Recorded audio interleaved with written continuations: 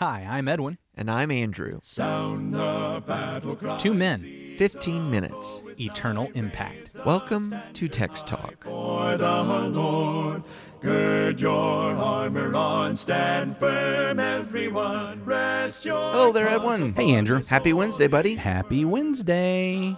It's a great day to be together. It looking is. at the Word of God. It is a great day to be together. Fantastic to spend some time in the Scriptures. We've got a long chapter we're going through this week in Matthew chapter 27, but I like the way we've been highlighting some different people, some different faces around the cross. And the first 2 days we've highlighted folks and we've said, don't be that guy. Don't be Judas. Don't be Judas. Pilate. That's right. That's right. So today I want to say, be Barabbas, Be Barabbas. with caveats. You're already notorious. Oh, man. So I want to read the same thing we read yesterday because we find Barabbas essentially in the same passage. I'm going to start in verse 11 and go on down through verse 26, but I'll be reading from the English Standard Version. Now, Jesus stood before the governor, and the governor asked him, "Are you the king of the Jews?" Jesus said, "You have said so." But when he was accused by the chief priests and elders, he gave no answer. Then Pilate said to him, "Do you not hear how many things they testify against you?" But he gave him no answer, not even to a single charge, so that the governor was greatly amazed. Now, at the feast, the governor was accustomed to release for the crowd any one prisoner whom they wanted, and they had then a notorious prisoner called Barabbas. So, when they had gathered, Pilate said to them, "Whom do you want me to release for you, Barabbas or Jesus, who is called Christ?" For he knew that it was out of envy that they had delivered him up. Besides, while he was sitting on the judgment seat, his wife sent word to him, "Have nothing to do with that righteous man, for I have suffered much because of him today in a dream." Now the chief priests and the elders persuaded the crowd to ask for Barabbas and destroy Jesus. The governor again said to them, "Which of the two do you want me to release for you?" And they said, "Barabbas." Pilate said to them, "Then what shall I do with Jesus, who is called Christ?" They all said, "Let him be crucified." And he said, "Why? What evil has he done?" But they shouted all the more, "Let him be crucified." So when Pilate saw that he was gaining nothing, but rather that a riot was beginning, he took water and washed his hands before the crowd, saying, "I am innocent of this man's blood. See to it yourselves." And all the people answered, "His blood be on us and on our children." Then he released for them Barabbas, and having scourged Jesus, delivered him to be crucified. Now, I have heard that part of Pilate's thinking here in setting up this dilemma between Barabbas and Jesus was to get the crowd to come over to the side of, well, maybe we should let Jesus loose. That Barabbas, being notorious, was probably involved in violence and thieving and other, terrible harms against society. And who would let someone like that out versus this fellow who is actually called the Christ? Yeah. I think that also, I agree with that. I think that's exactly what he's doing. I think that also fits the Matthew pointing out that he knew that these chief priests and elders were doing this from envy. So if they are envious of Jesus, what does Pilate think Jesus has? Jesus has the crowds. Jesus has the followers. These guys are jealous and envious of Jesus because the crowds have been following him. So here's what I know. If I put up Barabbas, or here's what I think, if I'm Pilate, if I put up Barabbas, since I know these guys are all envious, it must mean that the people like Jesus more. This will be my out. They'll choose Barabbas because they like Jesus better. But the chief priests and the scribes have been doing some work. I wonder, even as you're saying that, you think Pilate always gave the crowds a choice between two people? I don't know. I wonder. I haven't looked that up. That's an interesting question. I might have to look that up. But it's he does this time, and you'd think it'd be a no-brainer. And, maybe it could have gone that way. But what we see is the chief priests and the rulers knew how to gin up this multitude and turn them to ask for Barabbas. Yeah. Stunner. To the point that they want Jesus dead, and they claim, we'll take his blood on us. You don't have to be guilty of this, Pilate. We'll take it. If there's going to be any judgment, if there's going to be any outcome from this, we will accept it. I heard back when the movie The Passion of the Christ came out, as Gibson was having this put in Latin and Aramaic and those languages, that there was at least one actress, I believe, or actor who was actually Jewish, and I think even today religiously Jewish. I don't think it was just a secular Jew, just culturally. And she was a part of this movie, but Gibson allowed her, if I remember the story correctly, to read through the script and make sure she was okay with it. And the one thing that she wanted removed was this declaration, "His blood be on us and on our children." On our children. That seemed anti-Semitic. Yeah. And I really hate that. I hate that it might seem that way. The reality is we put Jesus on the cross. It's not the Jews or the Romans. And in fact, the reality is Jesus went to the cross. He says, "Nobody takes my life from me." Yeah, I he lay said, it down. I lay it down. And this is why the Father approves of what I'm doing, because I'm laying it down. John 10. Yeah. And so, but I find that interesting as we walk through this story, that here's the declaration, "His blood be on us." And so we'll let this guy. I wonder if anybody thought about the blood of all this man's murder victims, insurrection victims, all the people that he killed. Whose hands were that blood on now? We've taken this felon, and we've just said he gets to go free. And I don't know what he did with this.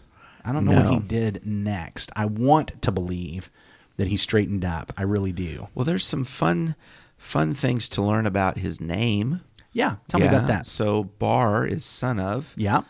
And then Abba, son of the Father. Interesting. Isn't that interesting? Because Very you've got Jesus, who's the Son of Man or the Son of God. And then this fellow who is released, Jesus goes to the cross in his stead at this moment. Wait, what? Is the Son of Man. So, well, somebody was going to be crucified that day. I mean, that's the choice Pilate gives. Who's going to be on the cross that day? So we've got the Son of the Father going to the cross in the place of the Son of the Father. And you've got one who is guilty and ought to die. Notorious. Everybody knows he's guilty. And he gets released. He gets let go. He does not go through the crucifixion, but you have the one who is innocent. Pilate knows he's innocent. Pilate's wife knows he's innocent. The council actually knows he's innocent. We talked about that when they wouldn't take the money back because they know that was betrayal blood money. Right. You know, that wasn't just paying somebody to do a police job. That was buying somebody off to get them to lie. That's right. And so they really knew he was innocent of these charges. All the false witnesses in the kangaroo court that couldn't even get their stories to match up. They knew he was innocent. They knew were he was making innocent. stuff up. Yeah, they knew he was innocent of the charges to get him crucified. Now, I think they did believe he was a blasphemer, and so as far as they were concerned, he should die. So I guess I want to make sure I get that in there. But there's a whole lot of, we know this guy's innocent. And of course, well, you and I believe he's innocent. Yeah. By the time this is done, the centurion's going to say, I think this is the Son of God. So the innocent Son of the Father goes to the cross in the place of the guilty Son of the Father. Right. And that's why I say be Barabbas. With caveats. I certainly don't want us to be notorious. I don't that seems to be the word you're fixating on here, the notorious. Well, it's so great when a word is in the ESV and the New King James. They must have really got that one right. They like that one. Notorious. Don't be a murderer. Don't be an insurrectionist. Don't be rebellious. Don't be a thief and a robber.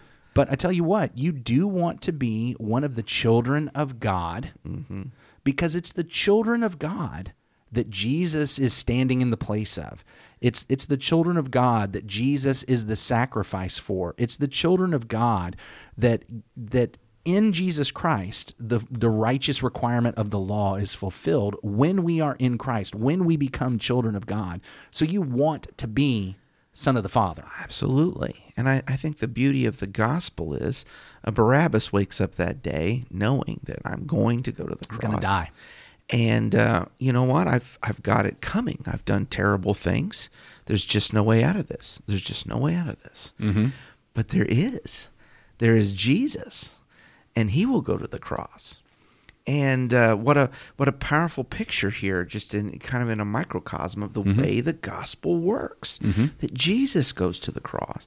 Jesus dies for sins. I know the word that we've done some study on and discussed, propitiation. Propitiation. Yeah, that when he is on the cross, he is the sacrifice of satisfaction, appeasing the wrath of God. Yes. Right? that sin incurs.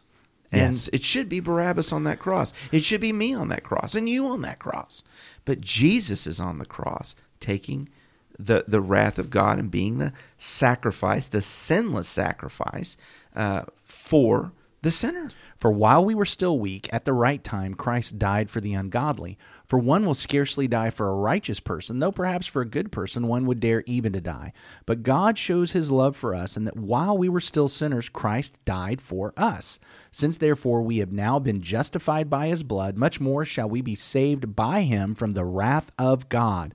For if while we were enemies we were reconciled to God by the death of his Son, much more now that we are reconciled shall we be saved by his life. More than that, we also rejoice in God through our Lord Jesus Christ, through whom we have now received reconciliation.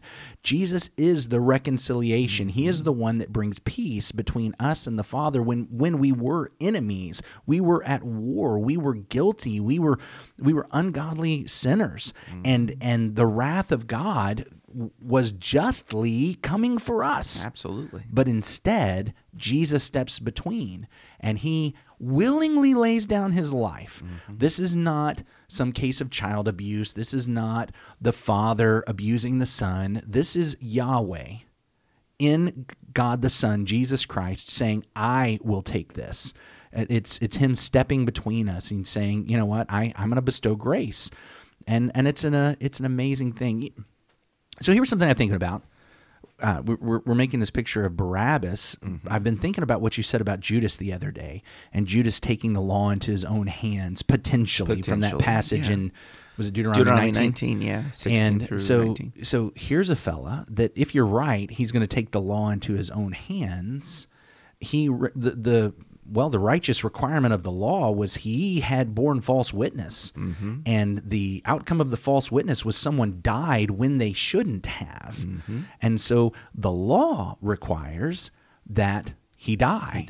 And he takes that in his own hands, whether it's specifically with Deuteronomy 19. But here we've got this contrast, Barabbas versus Judas. Here is Judas that instead of, I'm going to surrender to Jesus, his death will cover my sins and set me free from my sin. Instead, he goes to death. Whereas Barabbas is set free. The wrath that Barabbas deserved, he escapes because Jesus endures.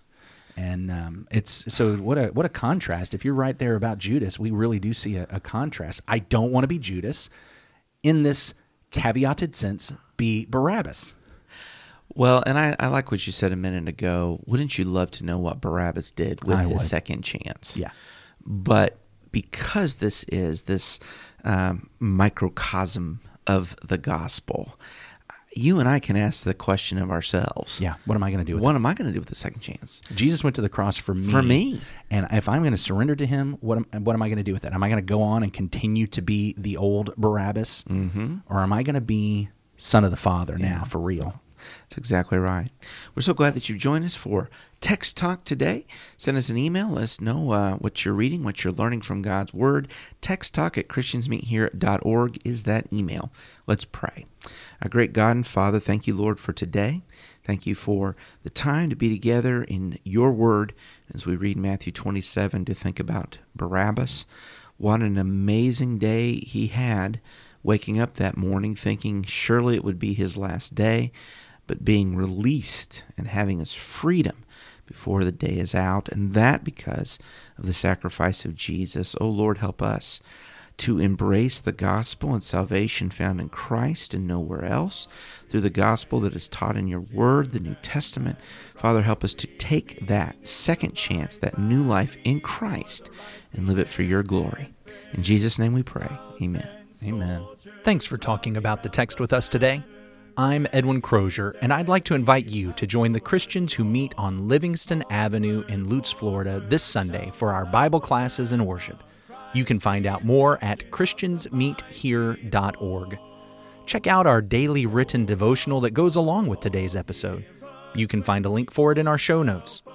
Michael Eldridge sang all 4 parts of our theme song. You can get more from him at acapeldridge.com. Please remember to subscribe, rate, and review Text Talk in your favorite podcast app so others can find it and learn about it more easily. Have a fantastic day. Steady, pass the word along. Onward, forward, shout aloud, Hosanna. Christ is captain of the mighty throne.